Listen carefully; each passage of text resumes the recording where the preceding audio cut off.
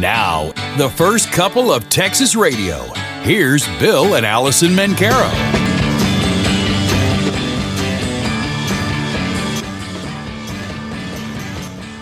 We are not PC, are we, Alison? No, we're not. No, we are PI, politically incorrect. That's right. Most of the time. Most importantly, try to be biblically correct. But we are Bill and Alison fighting a never-ending battle for truth, justice. And the American way. Indeed, indeed, indeed. And we are, trigger warning, we are non-binary. That's right. To let you know That's that. right. I'd like to begin our program with a verse. This is from the book of 2 Timothy. All Scripture is given by inspiration of God, and is profitable for doctrine, for reproof, for correction, for instruction in righteousness, that the man of God may be perfect, thoroughly furnished unto all good works. Well, Noah Webster, who was a Christian, by the way, and he wrote some Christian books, as I recall, said, all the evils which men suffer from vice, crime, ambition, injustice, oppression, slavery, and war proceed from their despising or neglecting the precepts contained in the Bible, unquote. Noah Webster. How about that? Wow. Yeah. And he is the Webster of Webster's Dictionary guy. Dictionary. Yeah. Okay. Yeah. So Christian. A lot of people don't know some of the famous names in history were very strong Christians. That's true. Sir Walter Scott was one. When Sir Walter Scott was dying, I believe it was his nephew was taking care of him, and he asked his son. He said, "No, it was his son, because of the context. Now I remember." He said to his son on his deathbed, he said, "Son, bring me the book." And his son said, "Father, you have thousands of books. What book you mean?" And he looked at me and said, "Son, there's only one book." Of course, the Bible is what he meant. Well, Bill mentioned that we are on Saturdays, 8 to 10, but we're also going to be on this Wednesday here at Hill Country Patriot. We're having a radiothon from 7 a.m. to 1 p.m. on Wednesday, January 17. And Bill and I will be on from 11 to 1. 11 a.m. to 1 p.m. Mm-hmm. That's the plan. And it's we have several sponsors, and this is to raise money for kids in for the stock show. For kids in 4-H and FFA. Mm-hmm. And you can grandstand. It's the grandstand, Hill Country Grandstand. Yep. Well, you should have it in front of you. Didn't I print it out for you? Yes. Okay. And you can go to our website, and we're having an auction at our website. And just click on Radiothon, and go to hillcountrypatriot.com, and click on Radiothon, and you can go to the auction. Mm-hmm. Help the kids out. Mm-hmm. These are kids that need your help. Because it costs a lot of money to raise those animals, and even if they get a good price for them, sometimes the price they get does not cover what they have put into raising the animal. Mm-hmm. That's absolutely true. Probably normally that is the case. So helping the kids out and teaching them values, and of course FFA and 4-H is committed to American values and raising a solid generation of citizens. So anyway, that's what we'll be talking about, particularly at all of the stations of the Ranch Radio Group, and including the Hill Country Patriot, your information station. That'll be Wednesday. And I think it starts at 7 a.m. with Harley. 7 to 1. 7 to 1. Mm-hmm. Okay. Good. And, while we're talking about next week, I just printed out a map from the Weather Service in San Antonio, which covers our area. And Monday, the wind chill in Kerrville, for example, is expected to be 0 degrees. In Fredericksburg, it's going to be 1 degree. And some of the other areas are slightly warmer, like San Antonio's 10. When is this going to be? This is Monday. Monday night, right? I don't know. Is it night or is it day? I don't know. You're the weather reporter. It's true. I just printed out this map with the temperatures on it. Well, whenever it is, it's going to be cold. So it's going to be cold and windy. Make sure you take care of your pets. Absolutely. Just like you need to take care of them when it gets super hot, make sure that they're taken care of in this. Bring them inside. I was going to say. We talked to someone who said, well, I've got to go winterize my doghouse. No, the dog should not be in the doghouse. I don't care how winterized it is. Bring your animals inside, and unless you have like cattle. Bring your pets inside, please. Take care of them. Yeah. When I was a kid, we had a cat who was an outdoor cat because my parents did not want me to have the cat indoors. So we would put her in the basement, so she didn't have a litter box, and that she wasn't used to being in the house, full time. So we'd put her in the basement, and she got along just fine. Well, yeah, the basement should be fine. Yeah, it was tile floor, and when she needed to do her business, she would go to a drain in the floor. No kidding. Or we also had a shower, a very rustic shower in the basement, and sometimes she would go to the drain. What a smart cat! I know. Wow, that's great. Yeah, that's great. So bring the critters in. Yeah, absolutely. Speaking of smart animals, we have a new addition to our family, Alison and I. Anna, who is a standard poodle, and she's 2.5 years old, and we just rescued her from a situation that made her very shy. And so I won't go into all the details, but she's much better off. Let's put it that way. And boy, she's affectionate and smart, and we're just unbelievably blessed to have her. She is completely housebroken, and she learns so quickly. I guess poodles are considered to be one of the smartest. Second smartest dog. And so they. She has learned our habits. For example, in the morning, I get up and she waits outside the bathroom door. She sleeps next to our bed. She waits outside the bathroom door for me, and when I get out, she marches into the little dressing area where she knows that I'm going to go, but she precedes me. She waits for me to get dressed, and she knows that she knows when I'm finished dressing, and then she trots out to stand by the door because she knows the next thing's going to happen is I'm going to let her out, and she astounds me. So that's Anna the poodle. We'll bring her into the studio one of these days, and she can. She is so smart. She could take over the show. I think. Wouldn't be surprised. Well, the big news in Texas is that the Texas Military Department, if you haven't heard, seized a city-owned golf course in Eagle Pass and put up barriers around the park because this is one of the major points that illegals are crossing into Texas. And Governor Abbott ordered the National Guard, Texas National Guard, to go there to seize the golf course, the park, where the illegals are coming through. They erected barriers around the park, and they ejected U.S. Border Patrol agents from the park because they were not doing their job. Now, I'm not blaming Border Patrol. Agents. It's the Border Patrol in Washington that's not doing their job. Mayorkas ought to be fired. He's a traitor. Anyway, this is this is what they've done. They went in, they put up barriers, and ejected the Border Patrol from the park, and are not letting illegals flood into Texas. So kudos to Governor Abbott for doing that. Mm-hmm. And, of course, the corrupt Justice Department is suing over it and whining about it. And yeah. They said, last week they were suing because the state of Texas was trying to protect our own borders. Yeah, their argument is, well, you're not letting the federal government do our job. Well, you're not doing your job, you ninnies. That's why we had to do it. If you did your job, we wouldn't have to do it.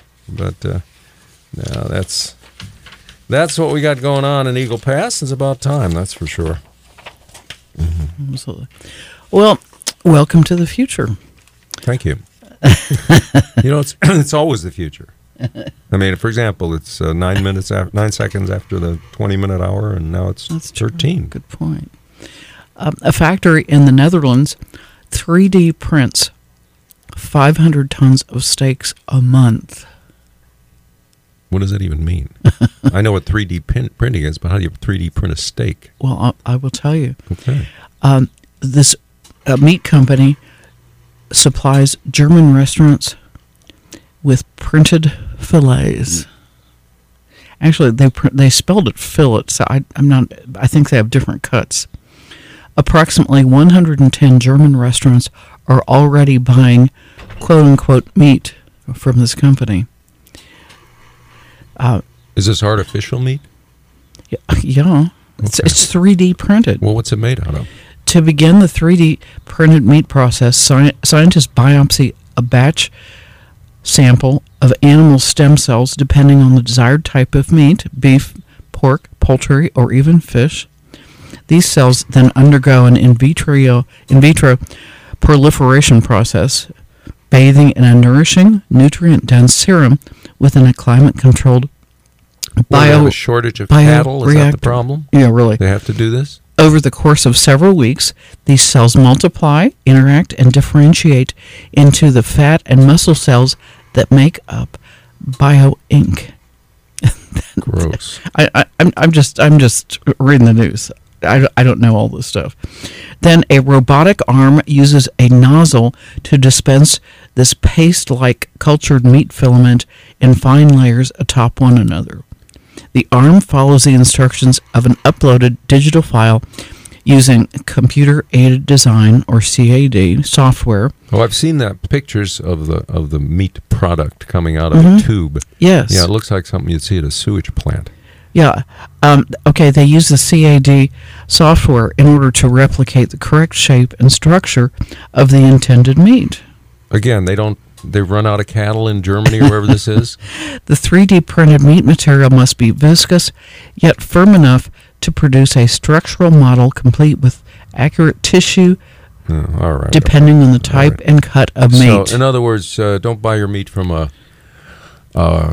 rancher or a store. Buy it from a factory where it's not chefs that created it, but engineers and line workers. Yeah, great. So be careful going out to a restaurant in Germany.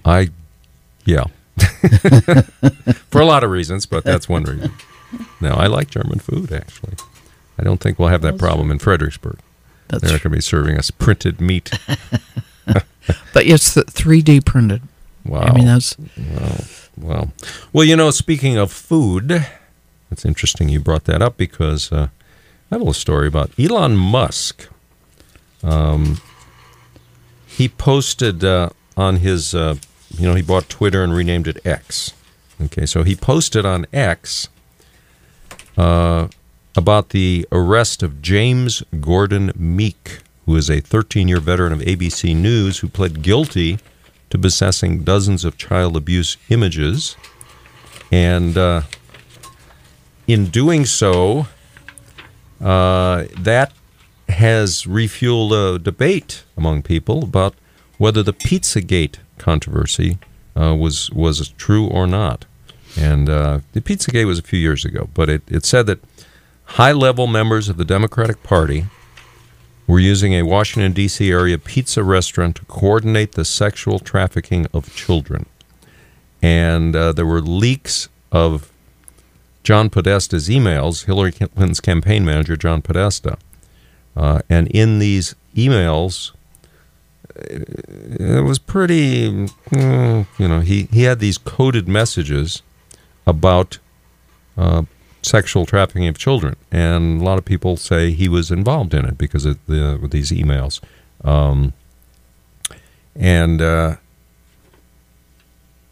So Elon Musk alluded to this, and the thing about this James Gordon Meek, the ABC News guy, he was very insistent at the time that this is a fantasy. This didn't happen. This Pizzagate it's right-wing nuts are promoting it. Well, he pleaded guilty to trafficking child pornography. So, what was his connection to Pizzagate? Why was he so virulent in denying it was going on? It's when he himself was a child sexual abuser. It hasn't helped Democrats. Let's put it that way. It hasn't helped Democrats that a lot of their high-profile supporters have been accused or convicted of pedophilia and related crimes. I mean, obviously Jeffrey Epstein is the prime example of that, who was suicided. Yeah, exactly. Suicided. Exactly. And a lot of people don't know one of his associates went to jail, and he was suicided in jail as well. They just couldn't figure out. I saw Jeffrey Epstein's brother interviewed by Tucker, and he said he doesn't believe that he committed suicide, and he said the evidence is that he was murdered.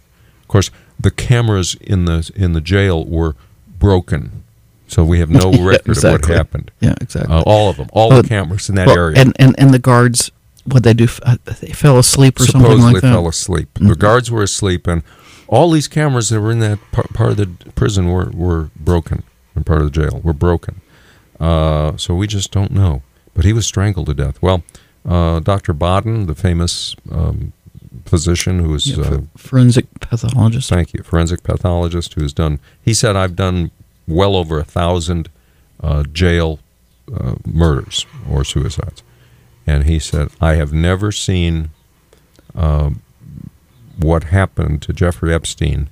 I've never seen that as a suicide. It's always been a murder. The way it was done, he said, I believe it was a ligature, that he was strangled to death from behind. That's Dr. Baden. He said, I've never seen anybody who has x-rays like that wasn't murdered. He says, you can't kill yourself and do what happened to Jeffrey Epstein. Well, that brings up also Seth Rich. And Seth Rich was a Democratic Party staffer working at the DNC in Washington, D.C. And he was the victim of what the police called a robbery. Problem is, he wasn't robbed. He was murdered on the streets of Washington, D.C., but his phone wasn't taken, his wallet wasn't taken, nothing was taken out of it. And Seth Rich... There's a lot of evidence now that Seth, in fact, Julian Assange said that Seth Rich was their main conduit for WikiLeaks for dirt on Hillary Clinton and sexual predators in the Democratic Party. Seth Rich apparently appalled at all this sex rings going on among Democrats and Republicans, particularly in Washington. And they believe he was murdered. When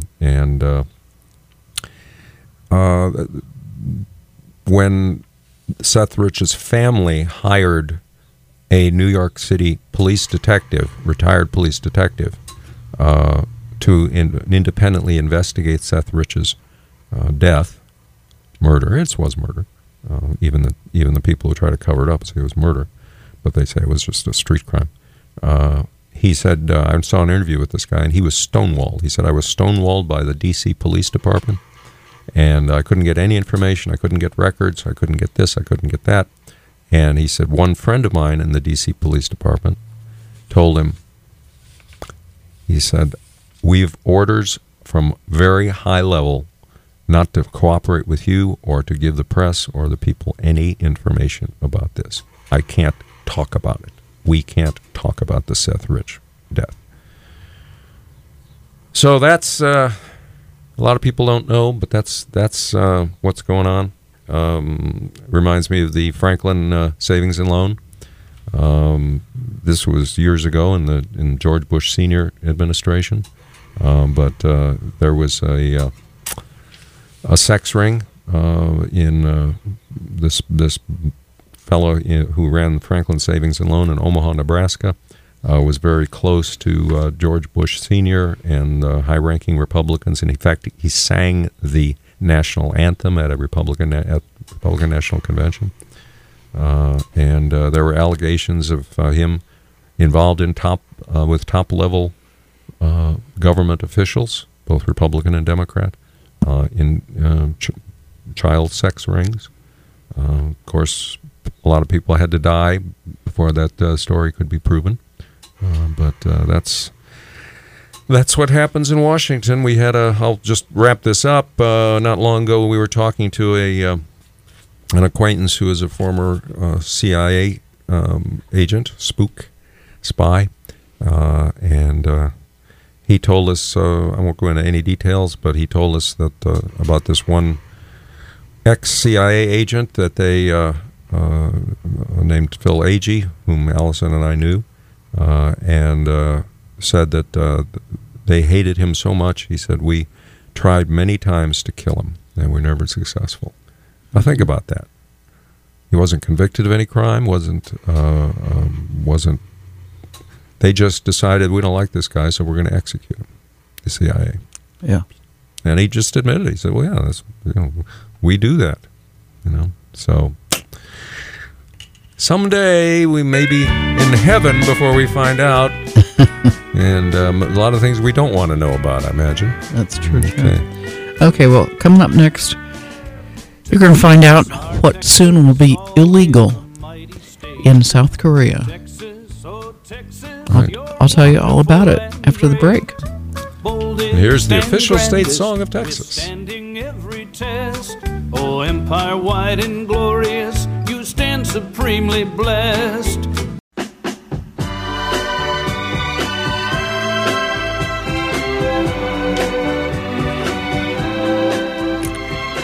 Welcome back. We're Bill and Allison, Hill Country Patriot, your information station. And you can also hear our previous shows at firstcoupleoftexasradio.com, where you can download them to your favorite digital device and take them with you wherever you want to go. Mm-hmm. There's a lot of stuff on that. Mm-hmm. A lot of stuff. Well, I promised before the break to tell you about what's going to be outlawed in South Korea. South Korea's parliament voted this past week almost unanimously to make it illegal to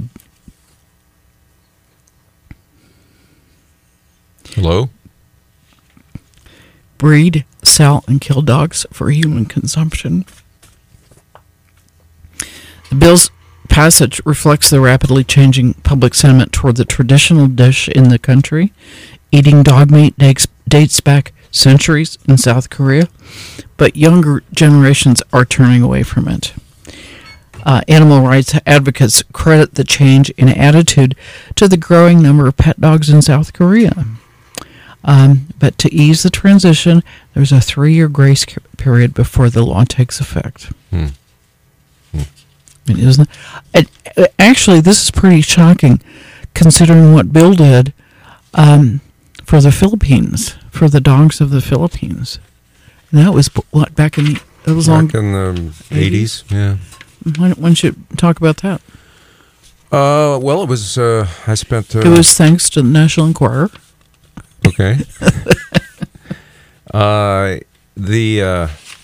was working on Capitol Hill and Capitol Hill staff for quite a few years, and I learned that. Read somewhere, I guess. In the National Enquirer? No, it was. You can tell that story, but let me tell the true story. Okay. I didn't read about it in the National Enquirer. Okay. I read about it somewhere, and I had a great relationship with my boss, a member of Congress, and so I wrote up a story condemning the butchering and eating of dogs in the Philippines, and I said, here. And so he dropped it in the well. But that's the process. If you want to insert something in congressional record, and where you're not going to get up on the floor and speak, but you want to insert something in the record. Usually, it's some commendation for some local group or something like that, where you don't stand up and give a speech, you just drop it in and they put it in the congressional record, called extension of remarks. And so I just handed it to him, and he didn't read it.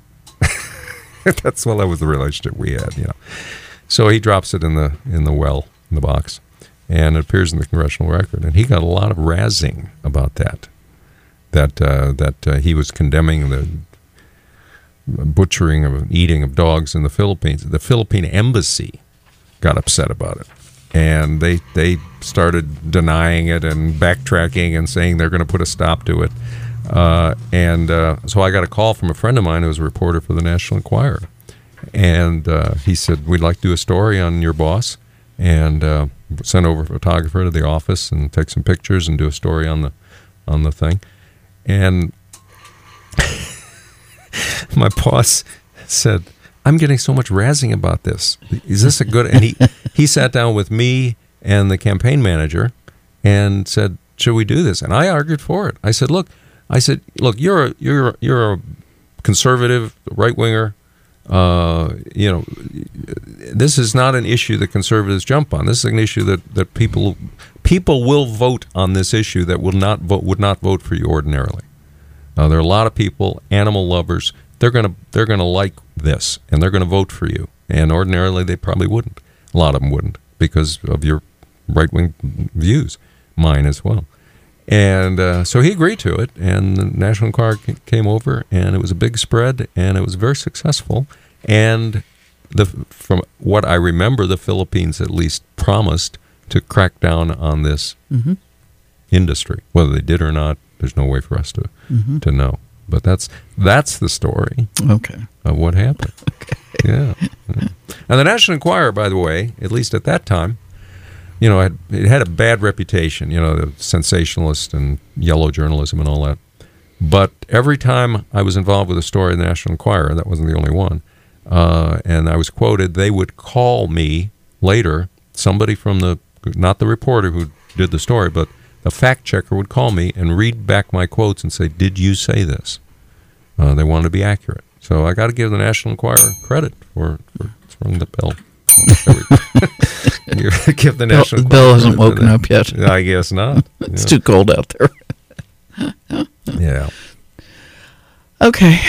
Well, thanks to Democrats pushing for high hourly wages, good part-time second jobs are disappearing. It might have happened anyway, but mandatory increases in wages have certainly sped up. California, for example, is pushing the hourly wage up to $20 an hour. So McDonald's now has at least one fully automated restaurant. The unions are going to lose members and dues. McDonald's had planned to replace 2,500 human cashiers with digital kiosks years ago, and they've been working on it. Partly, they were spurred on to replace human beings after Democrats began demanding unsustainable hourly wages. Well, that's what happens. That's what happens. You pay McDonald's workers $20 an hour. How much do you think you're going to be paying for your burger? Well, exactly. That's exactly right. Exactly. I mean, they've already gone up, quite a bit. So I was hearing the other day what the prices were on, like a Big Mac and a drink and fries. It was over $10. I don't remember. Yeah, well, it depends on where you are in the country. I mean, if you're in Hawaii, that's true. Hawaii. Everything in Hawaii. Hawaii is expensive. But still, yeah. Earlier in the program we mentioned that if you hadn't heard, the Texas National Guard took over a city park in Eagle Pass where illegals are just pouring in, and that's one of the key areas where illegals are pouring in. They took over the park, put up border fencing, and ejected the U.S. Border Patrol agents from the park. That's how you do, But more on that type of story. By the way, somebody said, well, here's the story so far. A guy built a wall to keep people out. Then another guy took it down and blamed the first guy because people are coming in. I mean, that's pretty much how it goes. But every year, an estimated 2,000 Americans are killed by illegal aliens. 2,000. No, we never had. I had no idea the number was that high. Yeah, we never had to keep track before because we didn't have that crime. But many include young children. Young children. So people argue, pro illegal immigration groups and people charge, they say things like, well, illegal aliens pay rent, they buy groceries, they buy clothes. What's going to happen to the country's economy if 20 million people just go away? Well, let's think about that. What would happen? In California, if they have about 3.5 million illegals, if they move back to their home countries, California would have an extra $10.2 billion with a B to spend on their school systems, their hospitals, and overrun prisons. Highways would be cleaner, safer, and less congested. Everybody could understand one another because English would be the dominant language again. In Denver, it'd mean 12,000 gang members would vanish out of Denver. What would happen? This is the answer to your question. What would happen if illegals just left? Colorado would save more than $20 million in prison costs. They have approximately 7,300 illegal alien criminals in Colorado, so they'd be gone. Denver public schools will not suffer a 67% dropout rate because of flunking rate because of thousands of illegal alien students speaking 41 different languages. Denver's unemployment rate would drop significantly because our working poor would gain jobs at a living wage. In Chicago, 2.1 million illegals. If they left, they'd free up hospitals, schools, prisons, highways, hotels, O'Hare Airport for a safer, cleaner, and more crime-free experience. I don't know if you've been reading about what's happening at O'Hare. They've turned large portions of it into a migrant shelter. Yeah, I'm certainly glad we're not flying lately. Yeah, well, we used to fly through. A lot of people are flying. O'Hare a lot. Yeah. If 20 million illegal aliens returned back to where their home, the U.S. economy would return to the rule of law. Employers would hire legal American citizens at a living wage. There'd be no more confusion in American schools, and I have to contend with 41 different languages, probably more, that are degrading the educational system for American kids. I mean, we would lose 500,000 illegal criminal alien inmates across the country at a cost of more than $1.6 billion annually. Joe Alison, 28% of prison inmates in the United States are illegal aliens. 28%. No kidding. And that's growing. Wow. And that includes 15,000 MS-13 gang members who distribute about $130 billion in drugs annually. They'd be gone. Wow. In cities like Los Angeles, 20,000 members of the 18th Street Gang would vanish. No more Mexican forgery gangs for ID theft from Americans. No more foreign rapists and child molesters. The American economy is drained. Taxpayers are harmed. Over $80 billion annually would not return to the aliens' home countries by cash transfers. Illegal migrants earned half that money untaxed. $40 billion untaxed, Wow. which further drains our economy, and we have a $30 trillion debt. At least 500,000 anchor babies would not be born in our country. You want to tell people what anchor babies are in case they don't know? Well, if an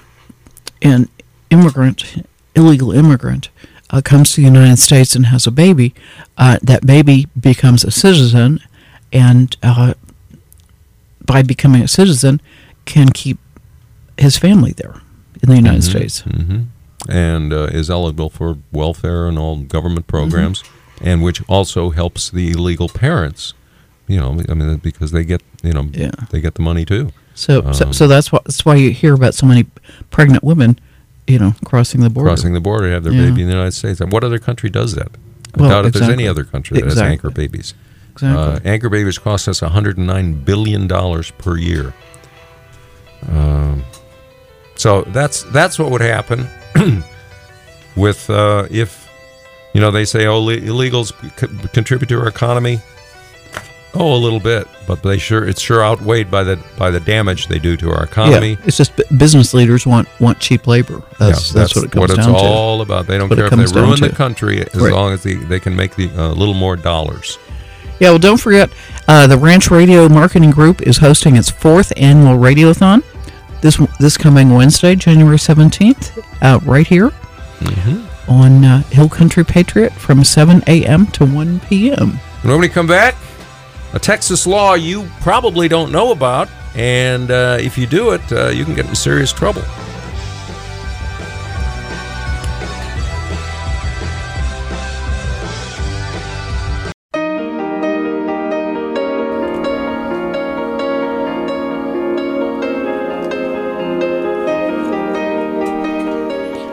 Welcome back. We're Bill and Alison, Hill Country Patriot. And as I said earlier, we're going to have a radiothon. The Ranch Radio Marketing Group is having its 4th annual radiothon. And all of the radiothon funds will go straight to the kids participating in the Hill Country Grandstand Youth Stock Show Sale. And it's going to be supporting kids from 30 different Hill Country communities, including Kerr, Kendall, Bandera, Gillespie, and more. Yeah. Now, we know that great kids make great leaders, so please mark your calendar for this Wednesday, January 17th, from 7 a.m. to 1 p.m., and make plans to help these kids for youth all over the country. Call in or go online, help raise funds for these kids. I mean, keeping your giving dollars here locally where it affects our local communities. And what better place than giving it to our future leaders and to their future development. And new this year is an online auction.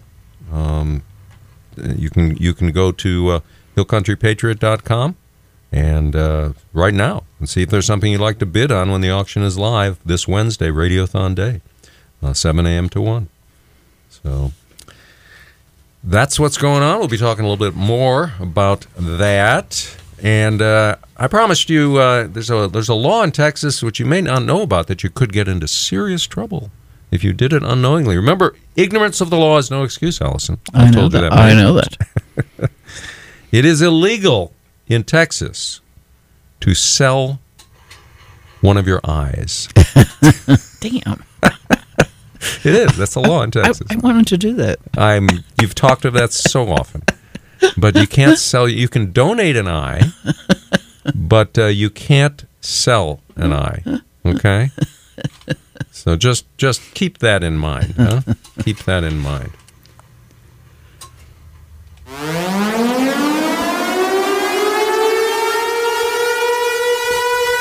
It's not an air raid. Be calm. Don't worry about it. That's our woke alert, the Alison and Bill woke alert. We try to find the weirdest, funniest, strangest examples of wokeness for each program. And we got a goodie now. We got a goodie. The Methodist Church of Great Britain has called on its ministers, deacons, and elders to stop using offensive terminology. What? That's fair. I mean, I don't think anybody should use offensive terminology, particularly, pastors and church officials. The offensive terminology they're referring to, husband, the word wife. Wow. And this is a quote-unquote church. Yeah. Son, daughter, father, mother, brother, sisters are all offensive terminology. Wow. That if you're part of the Methodist Church of Great Britain, you're not supposed to use these. Instead, use terms like partner instead of husband or wife, child instead of son or daughter, parent instead of father or mother, etc. And they said, using these terms, the Methodist Church of Great Britain says, doesn't take into account our non-binary friends. No, I'm sorry, I misread that. Our non-binary friends. I say non-binary so often, that's part of my language now. It doesn't take into account our I wondered why you laughed. Because non-binary is not part of your language. That's true, too. That's true, too. So it doesn't take into account according to the Methodist Church of Great Britain, our non-binary friends. Well, no wonder so many people are leaving. The United Methodist Church in America has lost, I don't know what percentage of their people, but a big chunk of their people because of this kind of stuff. What these congregations do, I don't know if it's in the United Methodist Church or not, probably is. They make it very difficult for a church to leave because they own the property. The denomination. It was like that when I was growing up. We belonged to what's now, I think, the United Presbyterian Church, and they were becoming very liberal back when I was in high school, and paying attention to that sort of thing. And I said to my parents, "Well, why don't we just leave the denomination?" And they said, "Oh, we can't because the denomination owns the building." Yeah. And pastors have to think about, well, what about my pension? Yeah, my pension. I'll lose my pension if I leave the denomination. So, but getting back to the Methodist Church of Great Britain and why they don't want you to use terms like husband and wife, son, daughter, father, mother, etc., because they're discriminatory, they're offensive. They call them offensive terms. And by the way, they are kind enough to say, look, if you need additional guidance on this, go to GLAD and Stonewall, which are radical leftist groups. And this is what the United Church, the Methodist Church of Great Britain is telling their people to do. Wow. Of course, biblical backing for the Methodist Church of Great Britain's recent actions is non-existent. Using terms husband and wife but anybody who knows their Bible even slightly knows it's full of those words, such as in Ephesians 5, it says, each one of you also must love his wife as he loves himself, and the wife must respect her husband. Methodist Church also runs afoul of biblical teachings on the issue of gender identity, same-sex marriage, such as in Mark chapter 10, which says, at the beginning of creation, God made them male and female. For this reason, a man will leave his father and mother and be united to his wife, and the two will become one flesh, so they are no longer two but one flesh. But according to the Methodist Church of Great Britain, the Bible is using offensive language when it talks about wives and husbands and such, male and female. Of course, that's offensive as well. So it remains to be seen how the Methodist Church plans to deal with those who may dare preach actual biblical sexual ethics when the church's governing body has already overruled the Bible. Oh, I guarantee you they won't be allowed to. I guarantee you. Mm-hmm. So somebody who does preach that will be thrown out of the church. Yeah, that happened. That happened with the PCUSA, Presbyterian Church, which wasn't the PCUSA at the time. It was Northern and Southern, but the liberals got into power and they threw the conservatives out, and that's what happens. So, a little lesson for the future if you're involved in a church and it's going down the drain. Don't sit in silence and don't be pouring your money into these unbiblical causes. Right? Now, don't we have a interview coming up the next hour? We do. In the next hour, Paul Vaughn. Mm-hmm. I almost said Paul Murphy. I know a Paul Murphy. Paul Vaughn. We have an exclusive interview with him. He goes to trial this Tuesday in Nashville. He's charged with violating the Freedom of Access to Clinic Entrances Act by blocking an abortion clinic entrance and praying. And we're going to hear all about what happened. And it's frightening, quite frightening. Fascists are prosecuting him for praying, and he says he didn't even block the entrance. So that's coming up right after the news on the Bill and Alison Show. Stay tuned. Got a lot of important announcements for you. We'll be back before you know it.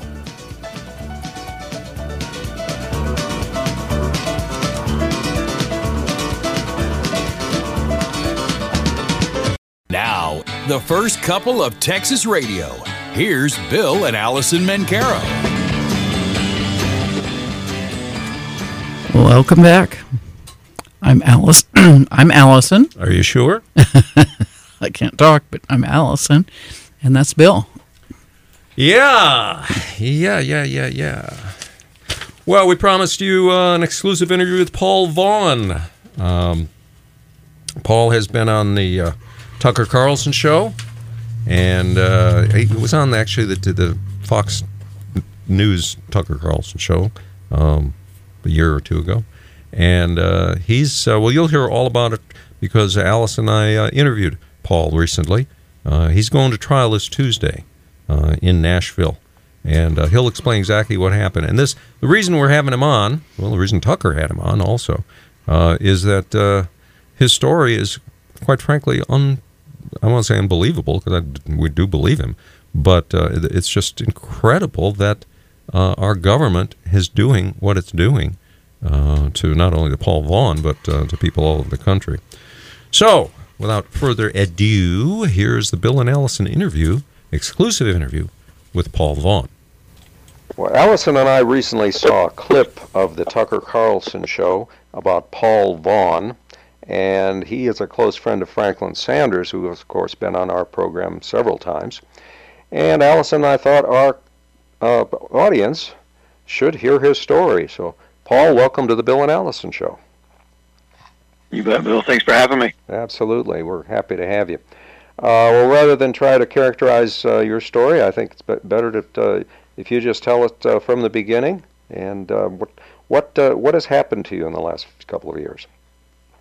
You bet. We've been on a fun roller coaster ride, to say the least.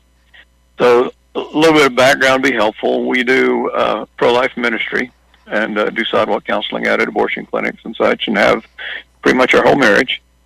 And there's a particular event in March of 21 that we were at, where there were other folks that engaged in a rescue, a civil disobedience type blockade. We did not, and I did not participate in it, but I was in the building where this was happening and talking with people. Pretty much spent most of the day talking with police officers on site, kind of being talking with their lead negotiator and being an intermediary between the pro-life rescuers and the police force, the local police force there. So they arrested a handful of people that day, about a dozen at the doors, a local, city police department. They had their day in court, got dismissed, and, went about their business. We all continued on our merry way 18 months later, rather. So in October 5th of 22, a year ago now, loud banging at the door, FBI open up, and our world changes utterly.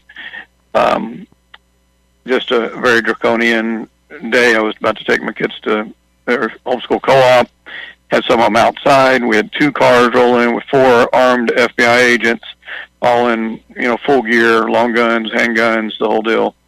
And I go to the door, hear them banging on the door, and pull back the curtain to see guns drawn on me and them yelling. I'm asking who they want, and they say, I'm looking for you. We're here for you. And so they proceed to take me into custody, and lots of details going on with the house full of kids and mom and everything that went on. And some of that you can see in the video my wife took, which was after I was in custody, but just the chaos that was going on there that day. So we're currently set for trial. I was taken and processed, taken 60 hour and 15-minute drive from my house, over 60 miles, and spent 6 hours in detention in the basement of the federal courthouse in downtown Nashville, in the detention center there, figuring out what was going on, and finally got arraigned before the judge, and they figured out that it was abortion related. There was a face case related, even though I had not broken the law back in March now, what is a of face, the previous year. What is a face case? Yeah, thanks. That's a great question. So a lot of people aren't aware, but back in the 90s under Bill Clinton, the pro-life folks, the Church of Christ was coming out in the street. They're going out to abortion clinics and ministering to women and saving babies, and they became so effective that everyone was up in arms at the federal level, and they decided they need to make rescuing babies a felony. It wasn't enough for, like all the tree huggers and all the other, oil activists and, climate activists and everything else that goes on, that to have a Class B misdemeanor, local offense, that wasn't good enough for pro-lifers or Christians. They had to make it a felony. And so that's what the FACE bill did. FACE stands for the Freedom of Access to Clinic Entrances, clinic being abortuaries where they kill children. And so that was the law, and it was put in place under Clinton back in '93. And so they used that and claimed that we were violating a civil right to keep a woman from killing her child that day in March of 21. And so that's the the short version. Okay. We're scheduled for trial in January 16th of 24, and they're trying us as a group, 2 groups now. I guess we've just recently have severed out. There's a handful got misdemeanor charges, and what they did with myself and 5 others is they charged us with conspiracy, and so it's a way to lump us together, and it takes it from a 1-year misdemeanor maximum sentence to a 10-year felony charge, and so that's what we're up against. Well, what did you do that got them so upset? Were you actually violating the law, do you believe? I was not at all, in no way, shape, form, or fashion. I was standing in front of the police officers talking to them most of the time, and so I didn't violate any local laws, I didn't violate any state laws, and I certainly didn't violate any federal laws. There's some interesting literature out there. Sanjay Patel is the prosecutor for the Department of Justice, and he's written on a new strategy of how to, in a post-Roe world, since Roe v. Wade's been overturned, how do they protect the right to kill children? And in his legal strategy that he wrote for the Department of Justice Quarterly, he outlined a plan of using this conspiracy charge that is used. It was originally used during the Civil War, and so he's outlined this process that they're going through, and that's what they did, and they just swept me up in the middle of it without having any, claiming that because I talked with the other people, and I guess arguably because we're all pro-life, that therefore we're conspirators. That's as far as any conspiracy, could go or would go. Well, the Mount Juliet police chief was quoted as saying this was the first time that people have actually gone inside the building and refused to leave. Is that an accurate statement? That was why the people were arrested that day. Okay. And Bill, just to be clear, because there's a lot of, there's a distinction between civil disobedience and biblical obedience. When the Bible tells us that if we see someone being led away to slaughter, don't stand back and let them die. And it talks about the doctrine of interposition. And that is, Christ is our ultimate example of that, where he put himself on the cross and interposed his own body between us and the one seeking to do us harm, between Satan. And so the doctrine of interposition comes from his example on the cross. And it is a nonviolent, passive way to lay down your life and identify with the unborn baby that's about to die, and say that if children are going to die, that I'm going to identify with them, and I'm willing at least to lose my freedoms and identify that they are a child made in the image of God. Okay. What is your? I assume you have representation to defend yourself? You bet. Yes, Thomas More Society has been great. I've been working with them on this case. They are extremely well versed in FACE cases. That's almost what they did exclusively in the early years, and they've since gone into much broader Christian witness, defending the church and such as that. Well, I know you're the father of 11 children. What are their age ranges, by the way? Sure. Our oldest will be 28 this year, and our youngest is 2. So your youngest is 2. So you're facing up to 10 years in federal prison for this so-called crime. Correct. Now, what does the Thomas More Society attorneys think your chances are of being found not guilty? Yeah, we like to be optimistic and think that justice will prevail, and that will prove that this is, nothing but a witch hunt, a post-Roe lashing out at pro-lifers because Roe has fallen.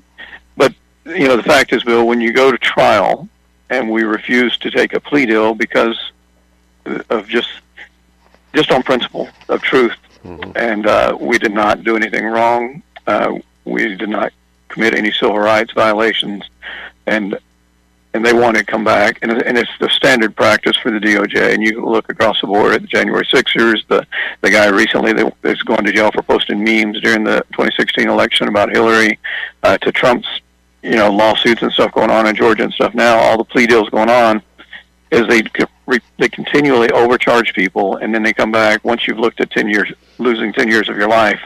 Then they come back and say, well, if you plead guilty to this misdemeanor, you can only do 6 months or whatever. Mm-hmm. And that's their standard practice, and it's wrong and it's wicked. And for me personally, I'm not going to participate in those lies. It's right. The Solzhenitsyn quote, "Live not by lies," is a great essay. And so the reality is, once you make that decision, though, and you actually go to a trial, and a federal trial like this, there is an 87% conviction rate. So there's only a 13% chance statistically of winning this case in a federal court. Mm-hmm. And I should say the number of cases that actually go to trial, 90% of the cases plead. So that's what our justice system looks like at the federal level. Is 90% of the cases brought against people in America for federal cases, 90% of them make a plea deal and get out by pleading guilty to some lesser offense or something they may or may not have even done, but they don't want to risk 10, 20, 30 years in jail. Now, your wife, you mentioned your wife took a video when the FBI SWAT team showed up. I actually have seen that video, but can you share with our audience where they might be able to see that? Sure. You can find it on my Substack page, PaulTN, like Tennessee, .substack.com. Okay, Paul. And we have a media page out there and a case files page that has all the case documents and stuff you can keep up with. Okay. And you'll find it out there. Is there a legal defense fund set up? There is. Thomas More, of course, you can contribute directly to them, and you can earmark it for our case, and they take that money towards our defense case. Now, we also are looking forward to, Lord willing, winning this and then filing a countersuit, and that would be through our Gifts and Go account. Gifts and Go /ProLifeDad would be that link, and that goes directly to my family and to us, and we're going to be using that again towards filing the countersuit once we get through the criminal trial. All right, and what would you suggest particularly that people should remember in prayer for you? Yeah, Bill, the biggest thing is to recognize this is a spiritual battle, that it's not a material battle, that there is a demonic force that operates in this world, as Christians know and understand, but yet it operates through human beings. And so, personally, my biggest challenge is I want to be able to discern that. I want to be able to respond to everything in this trial, every word spoken, to be seasoned with grace, to represent Christ well, but to be truthful and honest and speak to the heart of the matter. And so that's, for me, that's the prayer request. I want to stand, and if God chooses to allow me to go to prison for a time, that's in His hands, but I want to represent Him well through this process. I believe it's a deeply spiritual battle, and that would be super helpful if people would be praying for the entire defense team along those lines. Sound like a very strong man of God, and we just thank the Lord for your faith, and we'll continue to pray to uphold you and your co-defendants in faith. Hopefully the Lord will look with favor upon it, and we are so happy that you were able to join us on the Bill and Alison Show today. Thank you, Paul. You bet, Bill. Thank you. Appreciate it. Well, that was Paul Vaughn, pro-life activist, and he goes to trial this Tuesday, January 16th, at the federal courthouse in Nashville. And so please pray that the Lord would deliver Paul and his fellow defendants from these tyrants, comfort them all with the love and power of Jesus Christ. He mentioned the Thomas More Society that's defending him. You can go to thomasmoresociety.org. And by the way, Thomas More is spelled M-O-R-E, not Moore, M-O-O, but M-O-R. So it's Thomas, M-O-R-E, society.org.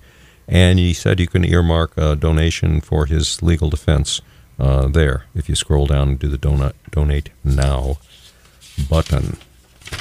So that's very moving, and we need to be, Alison, we need to be in prayer for Paul Vaughn and his family as well. Mm-hmm. Horrible thing that happened to them. Yeah.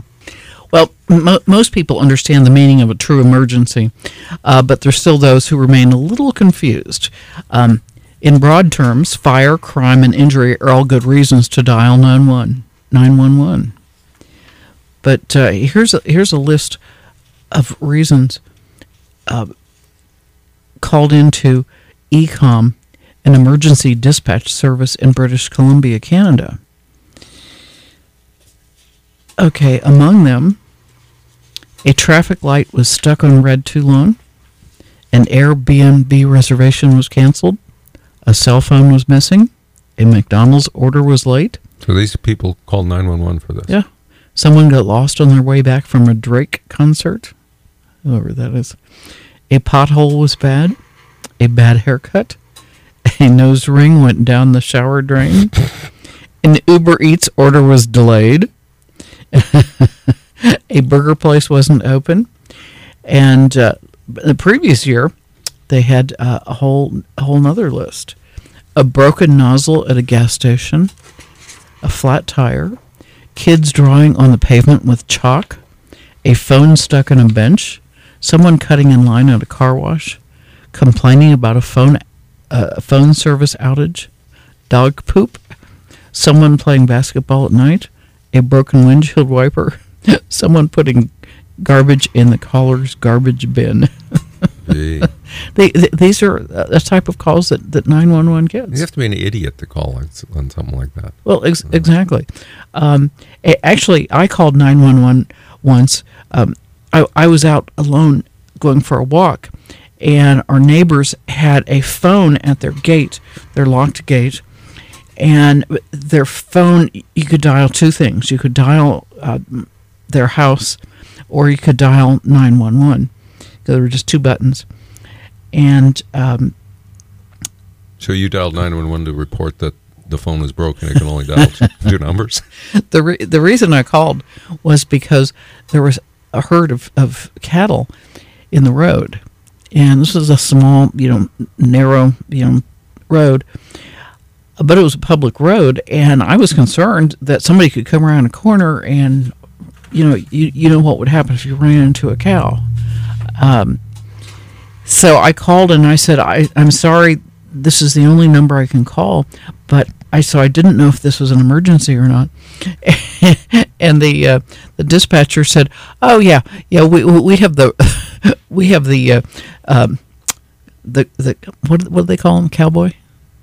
The cowboy, the cowboy Wrangler. The Wrangler's cell phone number. We'll give him a call. They have a Wrangler on call. There you go. Yeah, and they said you were correct to call 911 because that is I got yelled at for exactly the same thing by a 911 operator in Kirk County. Well, I called this was that there was a cow on Harper Road, no less. Well, that's even worse. And I called 911 and I got creamed for this is for emergencies only. Oh, okay. Well, 911 was first developed in the United States in 1968 to streamline emergency responses, because previously you had to know your local police and fire departments and hope someone picked it up. The first call was made by Senator Rankin Fite, F-I-T-E, who dialed 911 from Haleyville, Alabama, to show off the country's first call center. Well, that's a crime. He wasn't reporting an emergency. Oh, good point. He should have been arrested. Showing off. 911 was selected in part because they were relatively easy to dial on a rotary telephone. Oh, my gosh. Huh. I guess we don't need that excuse anymore.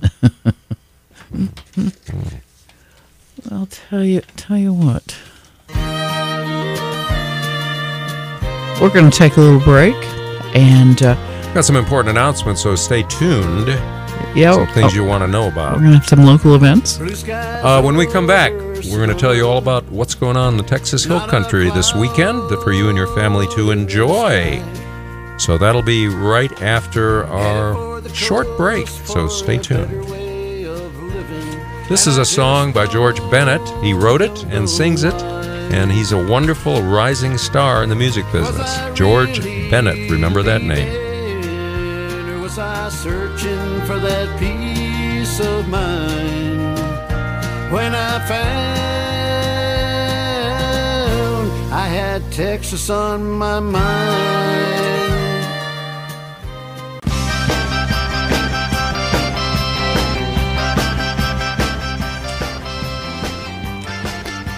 Welcome back. We're Bill and Allison on Hill Country Patriot. And, of course, we support the Bill and Allison Show and the Hill Country Patriot and Ranch Radio Group all support farmers markets. Buy locally, support local people, and get fresh produce without all the who knows what that they put in the foods that you buy elsewhere. And keeps money in the local community. It doesn't send to New York or L.A. or Beijing or whatever happens to your money when you I mean, by the way, if you buy Smithfield meat products, I mean they're the biggest company in the world, I think, for meat products. You're buying from a Chinese company now. Smithfield is owned by the Chinese communists. It started in Smithfield, Virginia. Yeah. Which we have visited back when it's still in Smithfield, but it's owned by a Chinese company. Yeah. Now. So a lot of people don't know that. Well, on this day in 1874, Democrat Richard Koch was inaugurated as governor of Texas. But the Republican governor refused to vacate the office, Edmund Davis. Now, Koch had overwhelmed, not to be confused with Koch Stevenson. This is back in the 1800s. Richard Koch was his governor, was the man's name. He had overwhelmingly won the gubernatorial election in 1873, but the election had irregularities on both sides. Can you imagine an election having irregularities, Alison? And the state Supreme Court voided the election. So the incumbent governor, who was supposedly defeated in this election, Edmund Davis, cited the fact that the Supreme Court voided the election and refused to leave office. He even called troops in, the Travis Rifles. But when they got into the Capitol, these troops supported his opponent, Richard Koch. So then Davis, the governor who wouldn't leave, appealed for federal troops to President Ulysses Grant, and Grant refused. So Davis was forced to resign on January 19, and Richard Koch became the governor. And that sounds like something that happened today. It really does, doesn't it? It does. Yeah. See, we always think that what we're doing today is new and never happened before, but that's rarely the case. Yeah, nothing new under the sun, as the Bible says. Exactly. Mm-hmm. What you got, Alison? Got some music for you. I guess you do. That's Kinky. That's our own Kinky Friedman singing "Resurrection." Texas Hill Country Treasure. Mm-hmm. So, what, do we have anything coming up after the? Well, it's break? funny you ask. How to make your kids eat something they don't want to eat. A surefire way to do it. Right after the important messages coming up. We'll be back in a flash for the Bill and Allison Show on the Hill Country Patriot, your information station. Embraced by light, bathed in tears.